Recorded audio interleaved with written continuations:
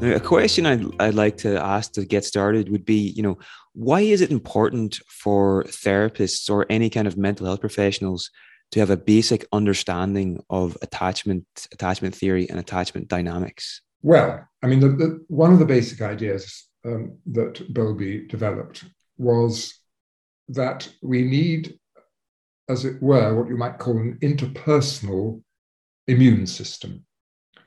So in order to survive, I mean, Bowlby was essentially a Darwinian, as am I. So you might say, as it were, the function of, or one of the roles of life is reproduction. But in order to reach adulthood and to reproduce, you have to survive. Therefore, you have to be able to forage and get food, and you have to protect yourself from predation. So Bowlby developed this idea, which he called the environment of evolutionary adaptation. His idea is that it wasn't unique to him, and in fact he developed it with an ethologist, Robert Hind, that we have to think about our evolutionary ancestors and that we are genetically fairly similar to them, and that we've inherited not just our physical characteristics, but also our behavioral characteristics. And the story, let me tell the story, some people call this a bit of a just so story, but the story they developed, which I find very convincing, is the idea that essentially human beings, here they are, they're on the Olduvai Gorge, which is now in Kenya and Ethiopia. And it's a fairly hostile environment. And we humans have essentially got two things that give us a bit of an edge. And the two things that give us a bit of an edge are, one, our brain, and the other, each other. We're a social species. And united we stand, single we fall. I haven't got that quote quite right. So we need a kind of behavioral system that's built into our nervous system, which is going to enable us to survive in a hostile environment. We can't run very fast, we haven't got very sharp teeth or claws, but we've got each other. And so the Hind-Bowlby idea was that we developed the attachment behavioral system.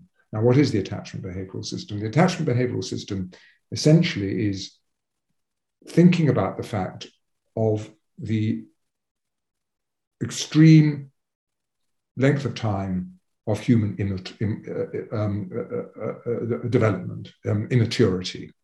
Having lived in a rural area, I know very well this time of year, lambing, a lamb within half an hour or an hour of birth is up and running, suckling the mother, standing. Well, it takes us a year to stand even.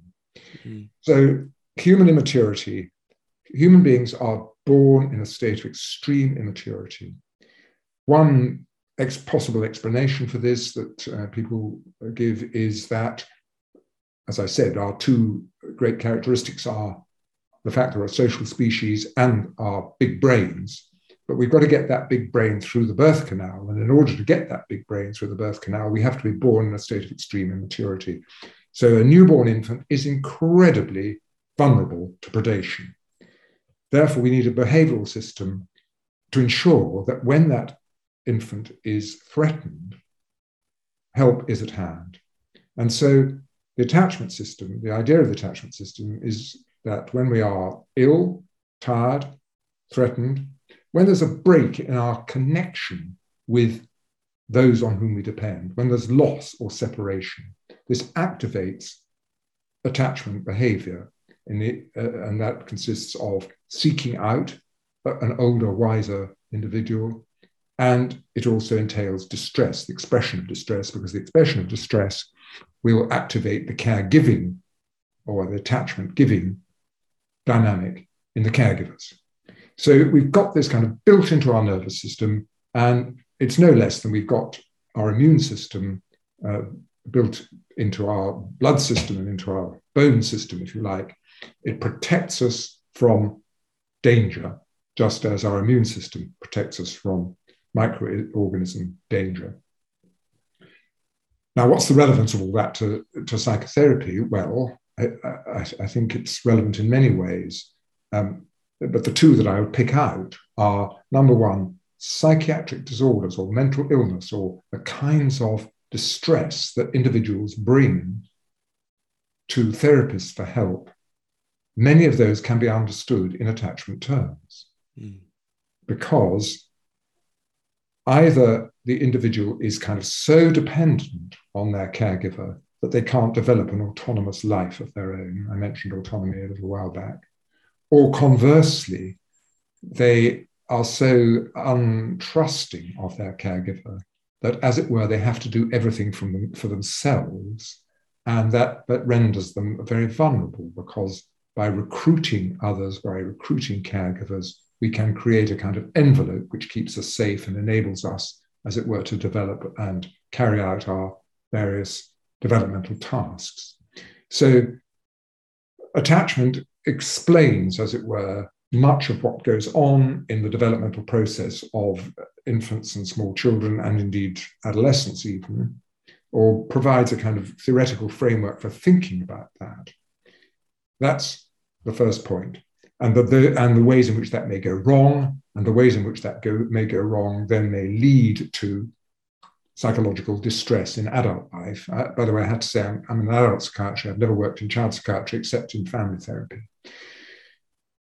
So, and the second point, in answer to your question, why should therapists be conversant with attachment theory, is in a kind of paradoxical way, therapy is in itself quite a threatening experience. So if you imagine you've got a problem, you're depressed, your friends, your partner, even yourself says, I've got to get some help. And then you go to see somebody, you've never met them before, it's a complete stranger. And in a way, you know that some kind of, well, to use this metaphor, a kind of mental undressing's got to happen. You've got to bare your soul. You've got to reveal your innermost thoughts. This is a really scary thing. And therefore, the attachment dynamic will be present. Now, that attachment dynamic may be present just for 5 minutes at the beginning of session. It might be present, I'm just saying this rather randomly, it could be present for 5 years in the course of a long-term therapy. It might take 5 years before someone really feels safe enough to begin to trust the therapist. So that's the beginning of therapy, both in terms of each session, but also in terms of the whole process. The attachment dynamic, I think, is also relevant to the end of every session, and certainly to the end of therapy, because built into attachment is the concept of loss. Loss is the kind of flip side of attachment. If you trust someone, if they become important in your life, if they're someone that protects you and enables you to grow and develop and explore, then, sorry about the dog in the background. I've got the dog. It's not my dog. Then there's always the possibility, because we live in a world of contingency where we can't control everything, that individual won't be there when you need them. They may be away, they may be ill. If you take an Oedipal point of view, they may be, as it were, focused on somebody else. It might be your mother's partner, or your mother's other children, or your mother's other children that she's going to have, who are going to be just as important to her as you are. So loss is built into attachment. And of course, one way of avoiding loss is never to get attached. But of course, that's the sort of thing which may bring patients to therapy, because they want to form relationships, but every time they enter into a relationship, they panic at the possibility, probably all at an unconscious level, of losing that individual. So I would say the end of every session may also trigger the attachment dynamic, and that's something that every therapist needs to be aware of. And even at a very, very practical level, I mean, I always say, in a rather sort of, not exactly cliched way, but I mean, there are exceptions to every rule. But I always say, never make an interpretation in the first 5 minutes or the last 5 minutes of any session, because the patient's will probably be in their attachment dynamic. Now, one of the things about the attachment dynamic is that it is incompatible with exploration. So what happens when someone feels threatened, when there's a break, when there's a rupture, when they're ill, they are pushed to seek out the attachment figure. And their capacity to think, to explore, to play is inhibited because you can't explore and think and play when you're trying to find your attachment figure. Does that answer your question as to why it's important for therapists to know about attachment? It does. I It think it does does. to some extent. I mean, there's a lot more I could be saying about that secure attachment, insecure attachment, but I see that as kind of pretty fundamental. You've answered that question, but also several other of my other questions for the interview. So that's a good thing. So the next thing I wanted to ask about Professor Holmes was a key concept that Bowlby developed, well, maybe Bowlby and his colleagues, was this idea of the secure base. And maybe the example, I love the example you gave in one of your talks with us about nannies and toddlers in Regent's Park. That's just a really sort of, I like that way to illustrate it. And then if you could talk about that, and also what actually counts as an attachment relationship, and how does someone know who their secure base is? Right. Well, okay, taking those three, I think there are three sort of bits of that. I might take the second, third, and third, second.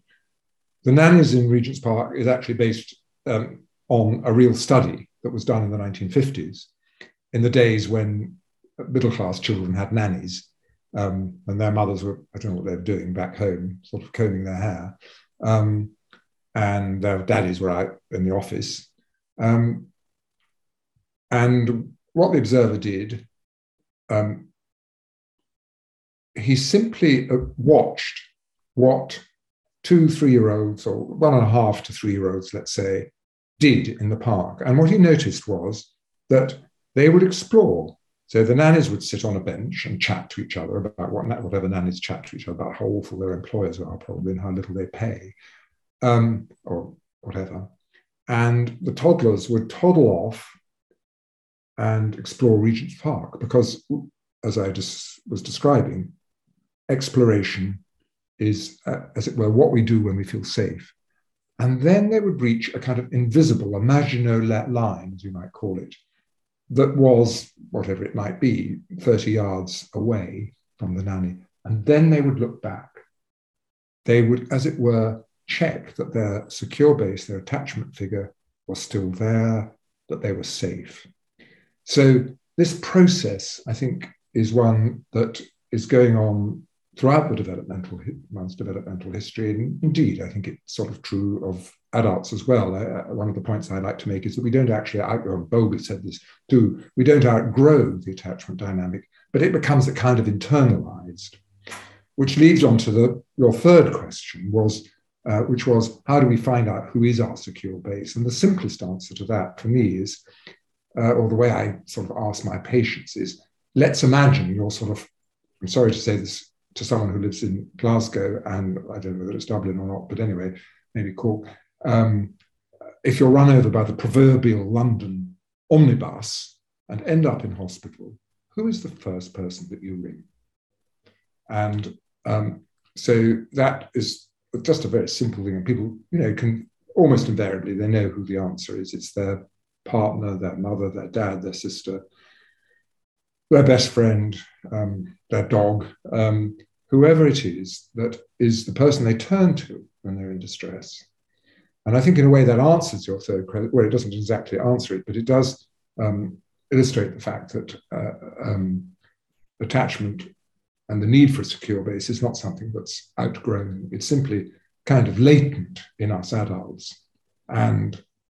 But in extremis, and if we think about what's happening in Ukraine at the moment, you can imagine, especially where these mothers and their children are separated from their partners, sons, fathers, that in these kind of circumstances, these are adults, but they will be experiencing probably extreme degrees of attachment insecurity.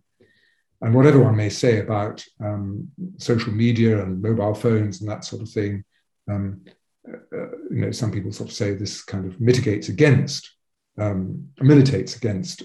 relationships, but I think quite the opposite myself. What's the first thing you do, as it were, when you fly somewhere and get off the plane? Will you then text or ring your secure base to tell them that everything's okay? That then leads us to the question of what exactly is a secure base? And also, I think it leads to the question, is a therapist a patient secure base? And that is quite an interesting and debatable question. So in a way, you could say, well, the secure base is the person that you turn to when you're in distress. And that isn't necessarily, as it were, your best friend, because your best friend might be somebody you want to have really great time with or have really interesting discussions with. But, the person you ring when you end up in hospital might be your granny or someone like that. If that's the only person, who you really feel secure with.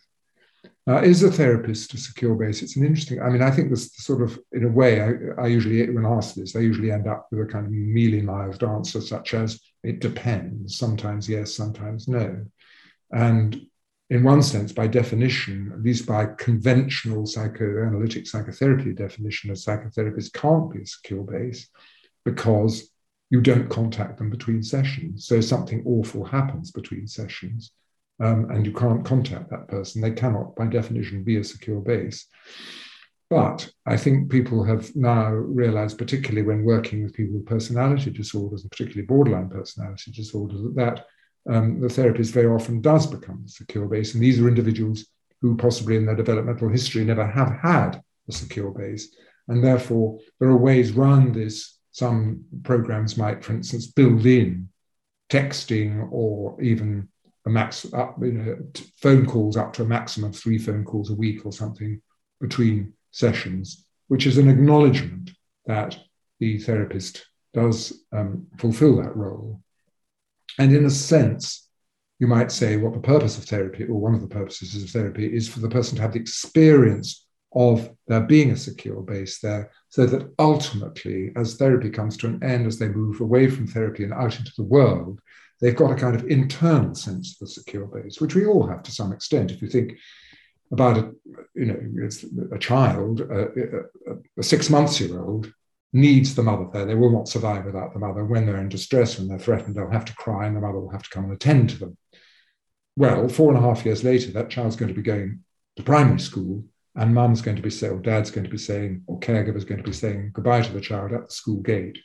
And the child will, as it were, have an internal sense of security, which can last at least for the few hours that they're spending away from the parent.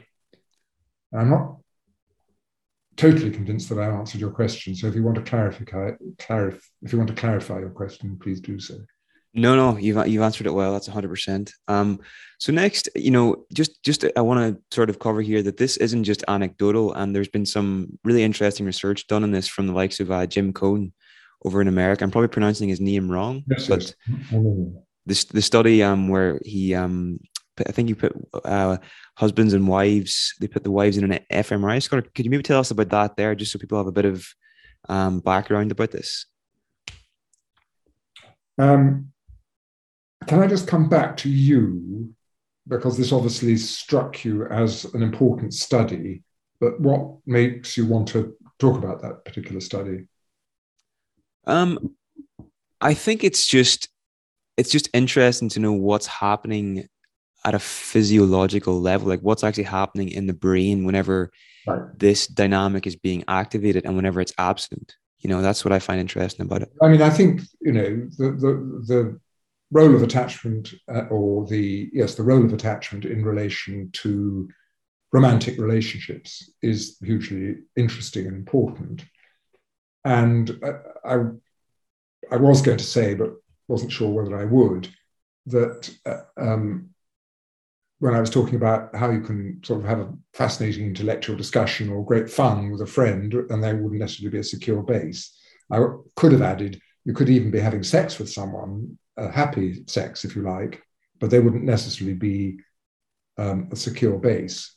I think the research on the whole shows that it takes about 2 years into a romantic relationship for that kind of secure base relationship to establish itself.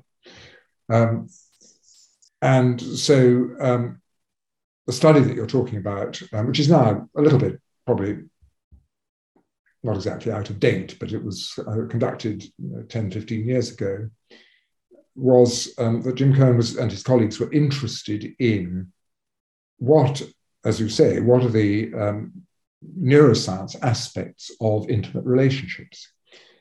And what they did was to advertise in Baltimore, the study was conducted, in a local newspaper for happily married couples. And they then, and there was a small fee, they explained this would involve an fMRI study. And about 150 couples replied. And they then did further culling, if you like. They wanted to pull out the very happily married couples. And I was actually half jokingly say they had a questionnaire, and my wife and I filled it in, and we decided we probably wouldn't have been included in the study. But they ended up with couples who were very, very happily married by their own self-definition. They then introduced the couples into a kind of an attachment experimental setup. And it consisted of one member of the couple, it was the wives, in an fMRI scanner. And these wives were told, you will, at some point in the next 20 seconds, experience a mild electric shock to your left leg. So there was a very slight threat. And they did this under 3 different conditions: on their own, holding a stranger's hand, and holding their husband's hand. And they were particularly interested in the HPA axis. They were interested in what was going on in the pituitary, hypothalamic, pituitary, adrenal axis as a measure of threat arousal, if you like. Mm. And unsurprisingly, you might say, the least threat arousal was with the spouse, and the greatest was when they were on their own, and then holding a stranger's hand was somewhere in between the two. So there's something about being in the presence of a secure base which enables you, as it were, to withstand and to negotiate threat. That is essentially the take-home message from that study. I mean, 2 points I'd like to add to that. One, which is a little bit relevant actually to Roe v. Wade, this awful thing that's happening in America now, was they were worried that the sort of fundamentalist alt-right would latch onto the study and say, well, Christian marriage is, the best thing that can possibly be. So they did the same study with gay couples and found actually the very same findings. If anything, the reduction in threat was even greater when gay couples were holding each other's hands. That was one point. And I think the second point I want to make is one, we may come onto this or not, but it illustrates what I like to call the borrowed brain. It illustrates the fact that we are a social species and that we operate far more effectively and far more safely when we are in groups, in this case, a group of 2, a married couple. And there's a kind of division of labor, you might say, so that the husband who isn't going to experience the shock can, as it were, down-regulate the attachment system on behalf of his wife. So you have to think of these 2 brains as being kind of linked via the held hand and the previous history, however long these couples have been together, and their happiness and all the positive interactions that have happened between them. That creates a kind of shared or borrowed brain situation where the husband can kind of cognitively down-regulate. So he will, as it were, be sending the message, probably non-verbally, to the wife's brain, look, this is okay, it's all going to be all right, it's only a very mild shock, I'm here, if anything goes wrong, then you can rely on me to be there for you. And I like to think that something similar, without necessarily holding a hand, occurs or builds up in the course of a psychotherapeutic relationship, so that the client can then, as it were, face the pain and stress, the shocks, to use that word in a more general sense, of their lives in the presence of the therapist, whereas they might not have been able to face those shocks, might have had to switch off or switch down or repress or project all that mental pain. They can now, as it were, experience it and process it, and it no longer becomes threatening to their existential being. That's really interesting. And to me, that sort of emphasizes the importance of creating safety and creating trust in the therapeutic relationship. And that has to take time. And you've mentioned before about how, things like hot desking in the NHS can really get in the way of this and really hinder progress in therapy. But also, just moving on from that, the attachment dynamics are more than just about safety. There's also affect regulation that's important here as well. And could you maybe tell us about contingency and mirroring in psychotherapy, and what role that plays? Well, I think there are 2 points I want to make here.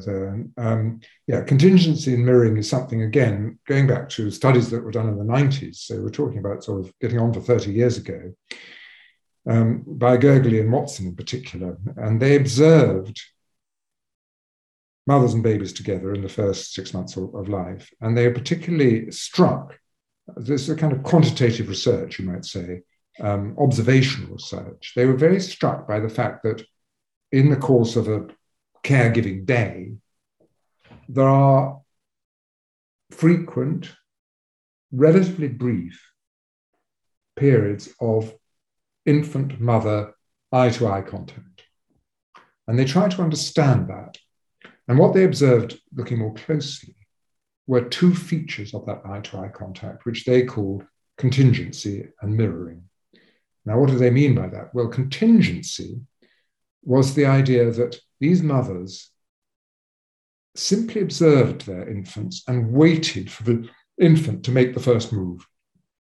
So if the baby was a little bit miserable or something, they'd notice that. Or if the baby was very excited, they'd notice that. So the mothers in these periods wouldn't necessarily initiate any kind of affective contact. And then when the infant had, as it were, said something with their face, their gesture, their vocalization, the mother would then mirror it.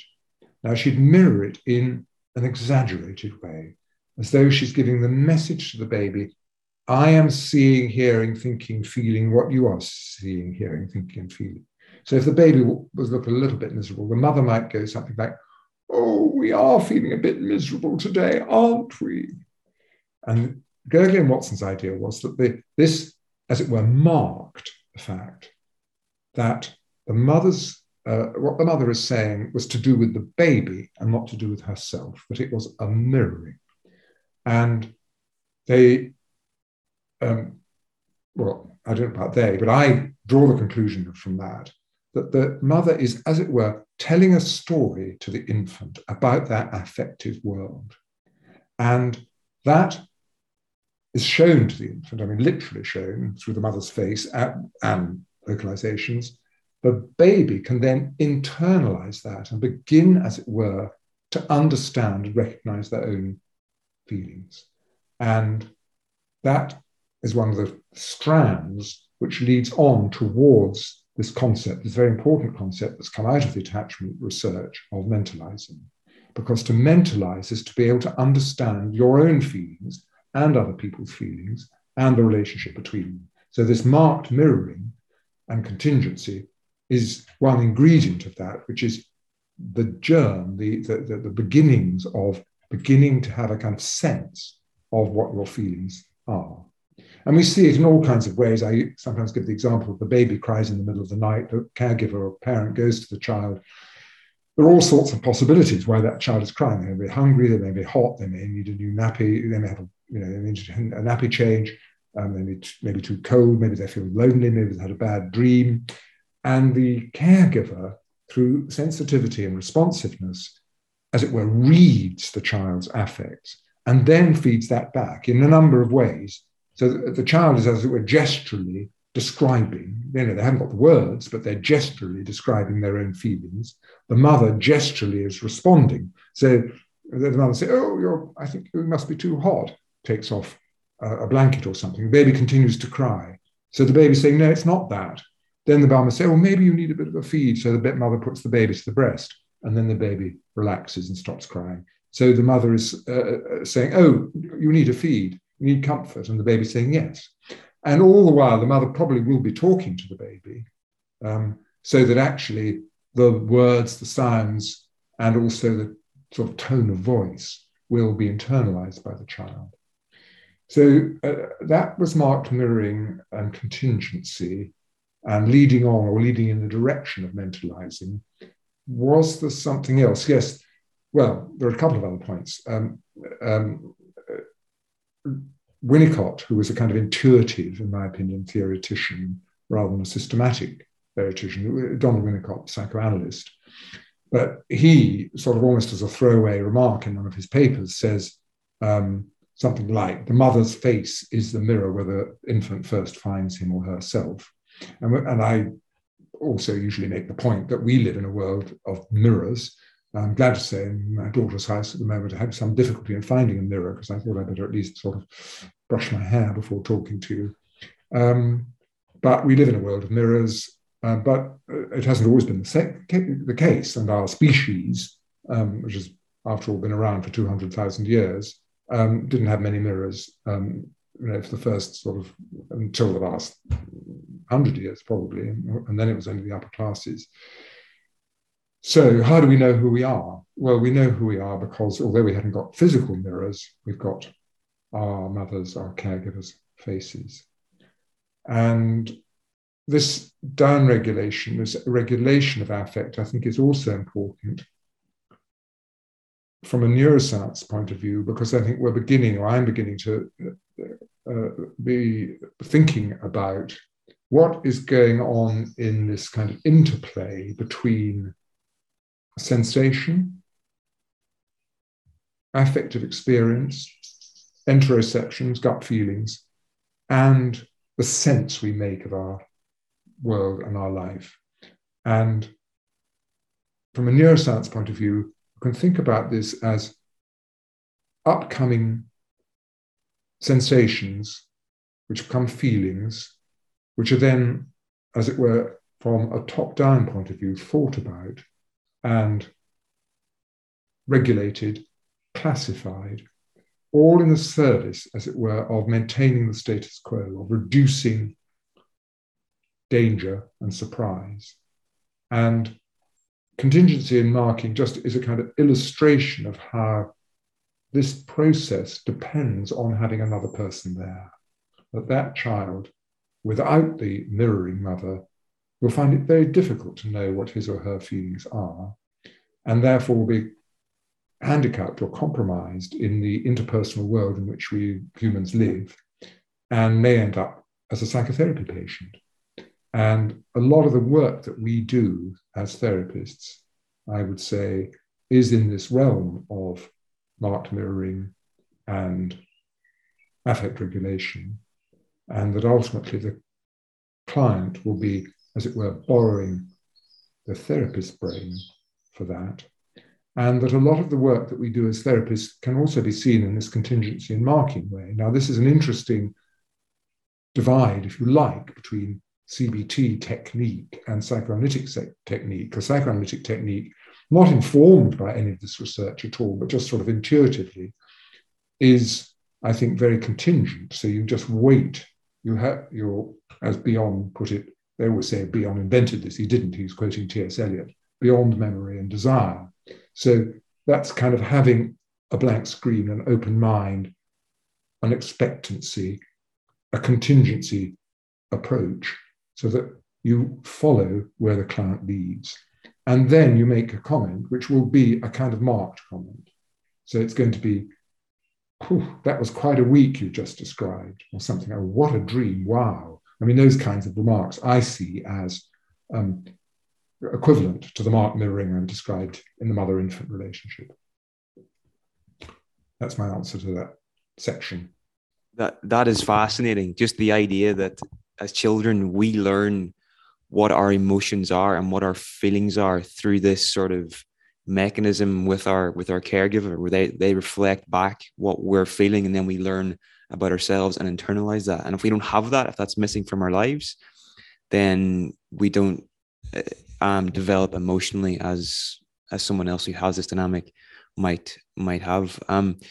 So Professor Holmes, the next thing I'd like to ask you about is Mary Ainsworth's work and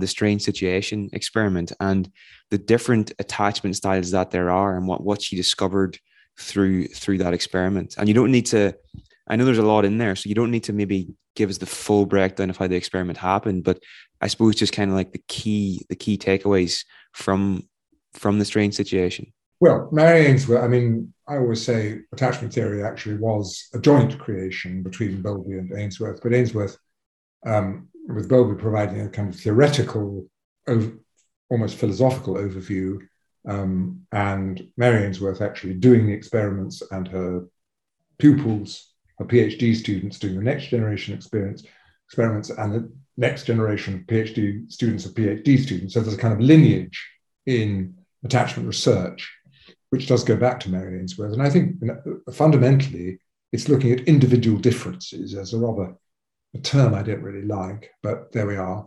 In other words, we do react differently to ruptures, if you like, in life.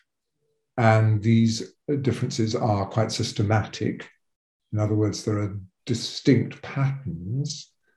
And Mary Ainsworth developed a methodology, the strange situation, where these individual differences could be observed, classified.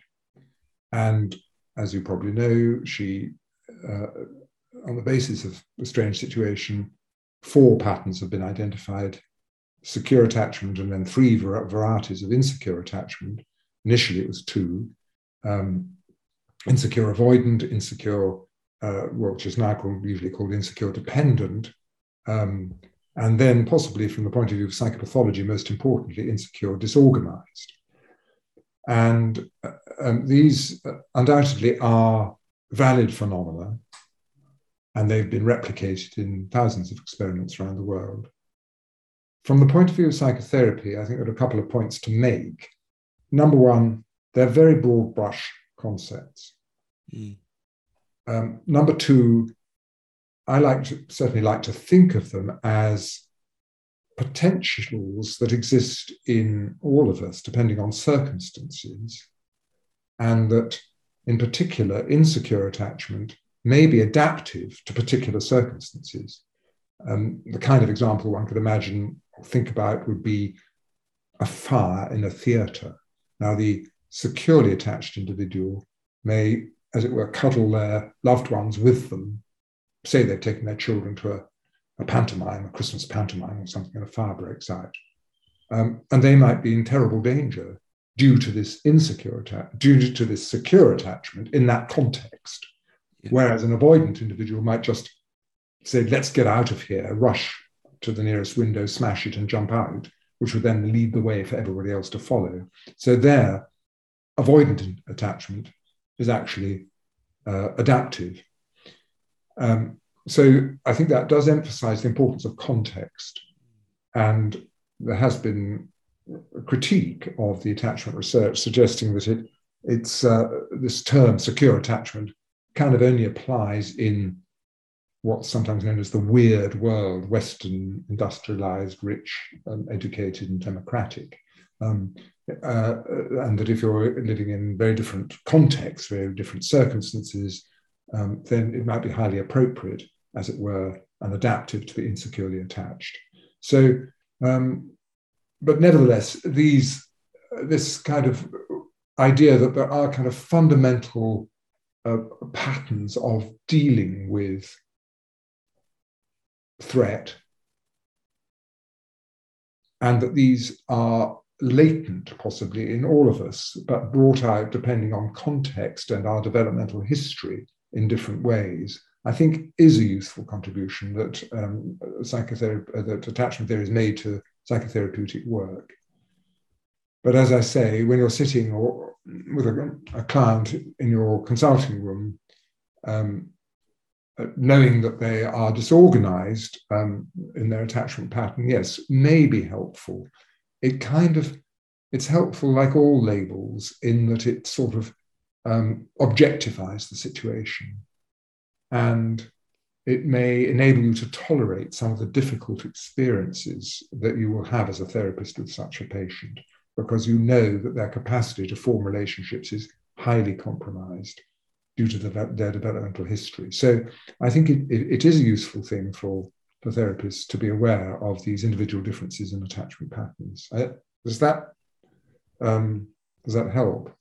Just to mention Mary Main, whose name, and then you went to Mary Ainsworth for two Marys, but Mary Main actually was the person who really developed the concept of disorganized attachment. And Main was Ainsworth's PhD student. Yeah, no, that's really interesting and helpful. And I think anytime I've heard about attachment theory, it's always just the idea that secure attachment is like sort of like the best thing ever. But you're saying that it depends on context, and in some contexts, it might actually be more adaptive to have an insecure attachment. And I've heard you talk about Viktor Frankl in the past. He was securely attached to his parents, and because of that, he didn't leave. Where was he based? Was it Austria? Yes, Vienna. And he didn't leave Vienna because he was securely attached, and that was actually dangerous. Mm. So yeah. Anyway, I think just in terms of any therapist listening to this, if they do identify that one of their clients might have a disorganized attachment style, have you got any sort of recommendations for working with someone with that that might have that? Well, it would be quite a long list, I think. The essence, I think, of disorganized attachment is what Peter Fonagy calls epistemic hypervigilance. In other words, these are people who have learned not to trust and to be highly suspicious of everything that you may or may not say and everything that you may or may not do. And it's kind of safer not to trust than to trust. And you have in some way to rely on yourself and to kind of create a kind of self-attachment system. So therapists working with such patients may be longing to get on with therapy, make interpretations, create a kind of narrative for the patient, expect their patients to turn up on time, at the right place, on the right day. And all of that may come to nothing because these expectations haven't taken into account the fact that the patient, although there may be part of the patient, one bit of the patient has at least committed themselves to therapy, there's another bit that thinks therapy is a complete waste of time, that therapists are out there just to exploit their patients, that anything the therapist says is probably bullshit, that if you have a good session, it's quite a good idea never to go back the next week because that has rendered you vulnerable and they can then exploit you or even abuse you. So perhaps all this boils down to things like, if we're talking about advice to therapists, expect the unexpected, hang in there, be kind of very understanding of all the difficulties that may arise, and particularly go back possibly to the Jim Cohen studies and think hard and long and strong about your countertransference. In other words, these are possibly individuals who just cannot contain and regulate their own affect, but nevertheless, they will, as it were, have affects, sadness, loss, anger, rage, self-disgust. And much of that may be projected into the therapist. And so very important for therapists working with borderline patients to examine their own countertransference and think about those in relation to the patient. And if you've got a framework of the idea of the borrowed brain, that the patient is, as it were, wanting and expecting you to do the work for them. Mm. But ultimately, when they're ready, they can begin to do for themselves. And this is an interesting, from the theoretical point of view, to my mind, overlap between classical psychoanalysis as described by Bion and the attachment neuroscience ideas that are current in our psychotherapy world. So I don't know if that is an answer, but that's that would be how I would begin to talk about disorganized attachment in relation to therapy. Okay, thank you very much. So another thing that Mary Main developed, I think it was Mary Main, anyway, I might be wrong, but was it the adult attachment interview? Was that Mary Main or Mary Ainsworth that developed that? Mary Main. So something I've heard you talk about before was how the important thing here was not so much what people said, not the content, but how they said it, the context around it. Can you maybe tell us why that's important? Well, you pretty well said that very beautifully. Yes, Mary Main developed the adult attachment interview because she wanted to find some way. We had this strange situation which would kind of describe attachment patterns in 1 to 2 year olds. So she said, well, how are we going to measure attachment in adult life? And so she developed essentially a kind of open-ended questionnaire. So it was a kind of semi-structured interview, essentially, in which people were asked about their relationships with their parents, any traumatic events or loss events that had happened in childhood, and about their developmental history. And she then wanted to look at the results, as it were, of these questionnaires in relation to parents and their children. Mm-hmm. And so she classified the parents as, she used the same classificatory system, insecure, secure. But what she found was, as you so beautifully put it, what seemed to be the crucial discriminatory factors were not the content, it wasn't the extent to which you'd been neglected, let's say, as a child, or even abused as a child, or the number of loss events you'd had to experience. Because, after all, at least for large percentages of the world population, adversity is the norm. And as I said right at the beginning, if we think about attachment as the kind of interpersonal immune system, we deal with adversity with the help of our attachment dynamic, which essentially means our caregivers. So what Mary Main found was it wasn't exactly the content, the adversity itself that matters.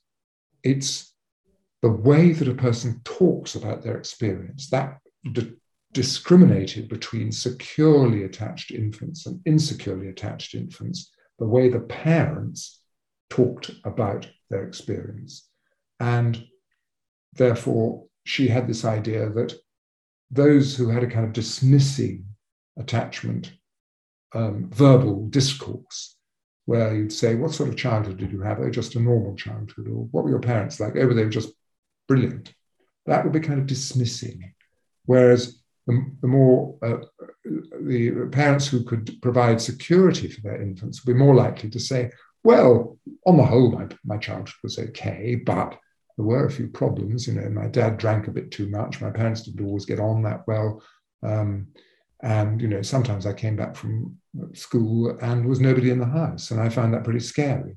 I mean, that would be a kind of typical secure attachment narrative, even though it's describing something that's actually, you might say, adverse.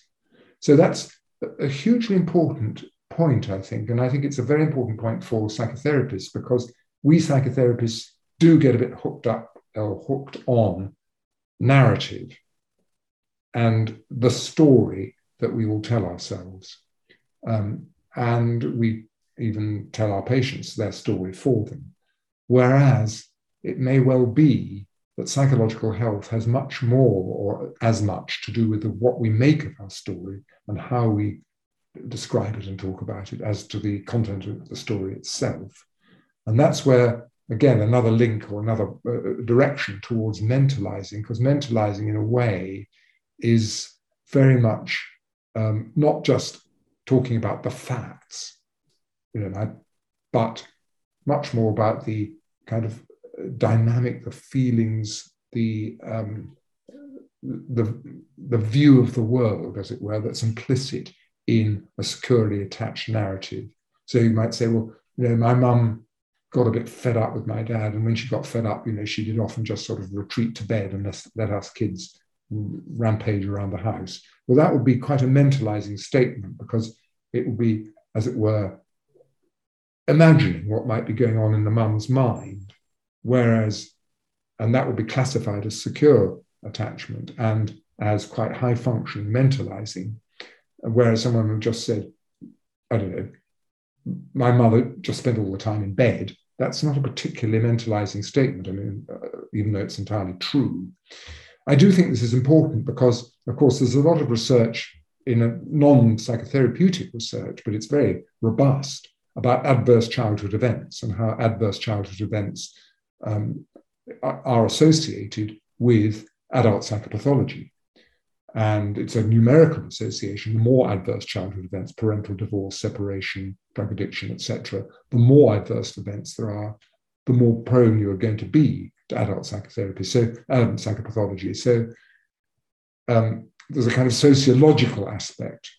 But if we're, as it were, going into the mind, then the psychological aspect, then this idea of mentalizing and this idea of secure attachment, as demonstrated with the adult attachment interview, becomes much more salient.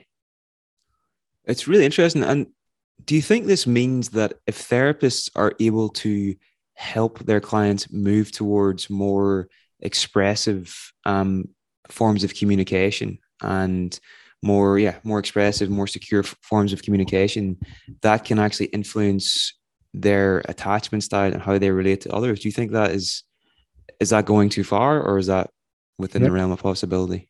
Totally agree with that. So that in a way, I like to think of therapy as a kind of school for affect regulation, secure narrative, mentalizing, and that's all sort of developed in the therapeutic relationship. And then if things go well, that is then generalized into the outside world. And then, as it were, the patient is no longer facing inward to themselves, but facing outward to the world. And they will then be able to sort of, as it were, engage in the social world that we live in, but also pick up on positive experience and not be completely thrown by negative experience, because we're all the time having to face this whole range of negative and positive in our daily lives. 100%. So now, just before we end, Professor Holmes, I'd like to ask you about the work of, well, not specifically Carl Friston, but some of the free energy principle, and this idea of whenever we're in therapy, we're essentially borrowing the brain of the therapist, and this whole idea of the therapist helps us to detect anomalies, and why this is important. Right. Well, this has been something that's interested me for the last few years, coming back, as it were, to my first love of science and neuroscience, and seeing whether it provides a kind of framework for thinking about psychotherapeutic work, especially from this kind of rather eclectic, ecumenical position that I espouse. I think the easiest way to think about this is to contrast the way, in a kind of common sense way, where I think we tend to think that our brain and our mind are a little bit like a camera or a sound recorder. We simply reflect what's out there. And anyone who's actually listened to themselves on a tape recorder or seen a photograph of themselves knows jolly well how that's not the case. That's a bit of an aside. But actually, that's not quite how the neuroscience tells us it is. We don't simply, the famous novel by Christopher Isherwood from the 1930s got turned into the musical cabaret, and that novel was called I Am a Camera. Well, actually, we're not cameras at all. We actually create the world that we see and hear and which we inhabit. Our brains, through, well, in my case, far more years of experience than I care to mention, have an enormous bulk of experience, which means that we don't, as it were, have to and cannot see the world afresh every time we open our eyes. I mean, one good example of this is the fact that we see the world in color, whereas in fact, our color-sensitive parts of the eyes are only concentrated in the middle bit, and we simply fill in color around the periphery. So we've got this idea, okay, so how does the brain create the world which we inhabit? Well, what the neuroscientists and neurocomputational scientists have begun to develop, and these ideas really come from trying to create a brain-like computer, is the idea we've got to think that the brain is kind of locked away in its little box, the skull, and it receives information at the periphery, the eye, the ear, the sensory system, the proprioceptive system, the receptors in the gut and the heart and the lungs. And these are sending messages, as it were, up to the brain. And in order to not be overwhelmed, we simply match this incoming sensations with our pre-existing model of the world. So I'm looking at you, we've met several times. I just say, oh, right, that's now. I don't sort of have to create you anew. And then I can attend to the new bit of our relationship, which is this conversation we're having now. So for, as it were, economic reasons, for reasons of economy, the brain is not creating the world that it finds itself in. It's always looking for novelty and attending, as it were, to this little growth point. And that kind of model can then be, we can think about this model, it works quite well in relation to psychoanalytic ideas. Carl Friston did train as a psychiatrist, but actually he's essentially a neuroscientist and a mathematician. But if you think about our idea about transference, what we're really saying to our patients when we think about the way in which they kind of bring transferential expectations into their relationships, including their relationship with us, is that you are kind of your top-down model of the world, which is that people are not to be trusted, let's say, going back to what we were saying about borderline. Your top-down model of the world is incongruent with your present moment experience. And what we need to do is to kind of look at the discrepancies between your bottom-up, free associative, incoming experience and your assumptions that you top-down imposed upon them. So I think these ideas do feed in quite helpfully into the psychotherapeutic work that we do. And one of the fundamental ideas that Friston has is that the brain, by, as it were, imposing its top-down view of the world, is trying to avoid what he calls surprise. Now, why is he trying to avoid surprise? He's trying to avoid surprise because surprise kind of equates to chaos. And ultimately, we need to preserve the status quo. We need to preserve equilibrium, if you like. And this certainly works in terms of physiology. You know, the physiological system is designed to keep the pH of our blood more or less static, depending irrespective of what we eat or drink. So we have a whole lot of physiological systems maintaining homeostasis, if you like. Well, the same applies in the brain. The brain wants, as it were, to keep things safe and steady. And in order to do that, given the fact that the world is always changing, we have to be adaptive. We have to be, from the top down, developing new models, new understandings. I mean, like in this conversation I'm having with you, I'm actually seeing a slightly different side to Niall, who's kind of because we've never had an in-depth conversation like this before, and I didn't realize how actually extremely well versed you are in attachment theory. So my sort of model of you has slightly shifted, as it were, from just someone who I can recognize visually. So I find this, you might say, well, what's this got to do with psychotherapy? Well, it's got quite a lot to do with psychotherapy for two reasons. One, that it helps us to understand countertransference and countertransference.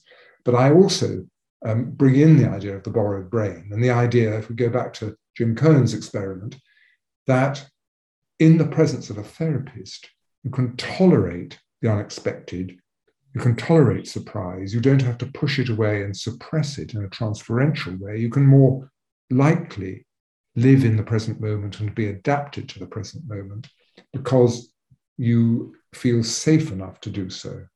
So I'm trying to bring these current neuroscience and neurocomputational ideas into a kind of conversation with psychodynamic and psychoanalytic ideas.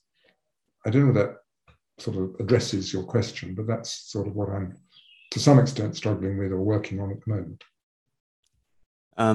No, it does really well. And it's just such an interesting idea. And again, something you've said before in one of your talks with us is that trauma is essentially a negative experience for which people have no model, and I think that was such a nice illustration of the point, So just to finish up now, Professor Holmes, at the start of the conversation, I asked you about 3 books that you'd recommend that every therapist should read. Do you remember what those were? And we can just sort of give some recommendations.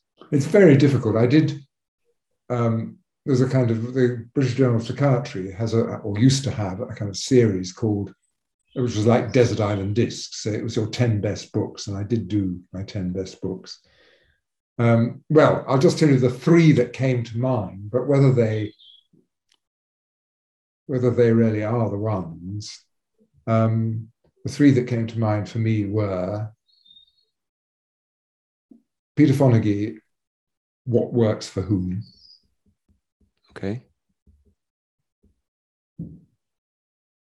War and Peace.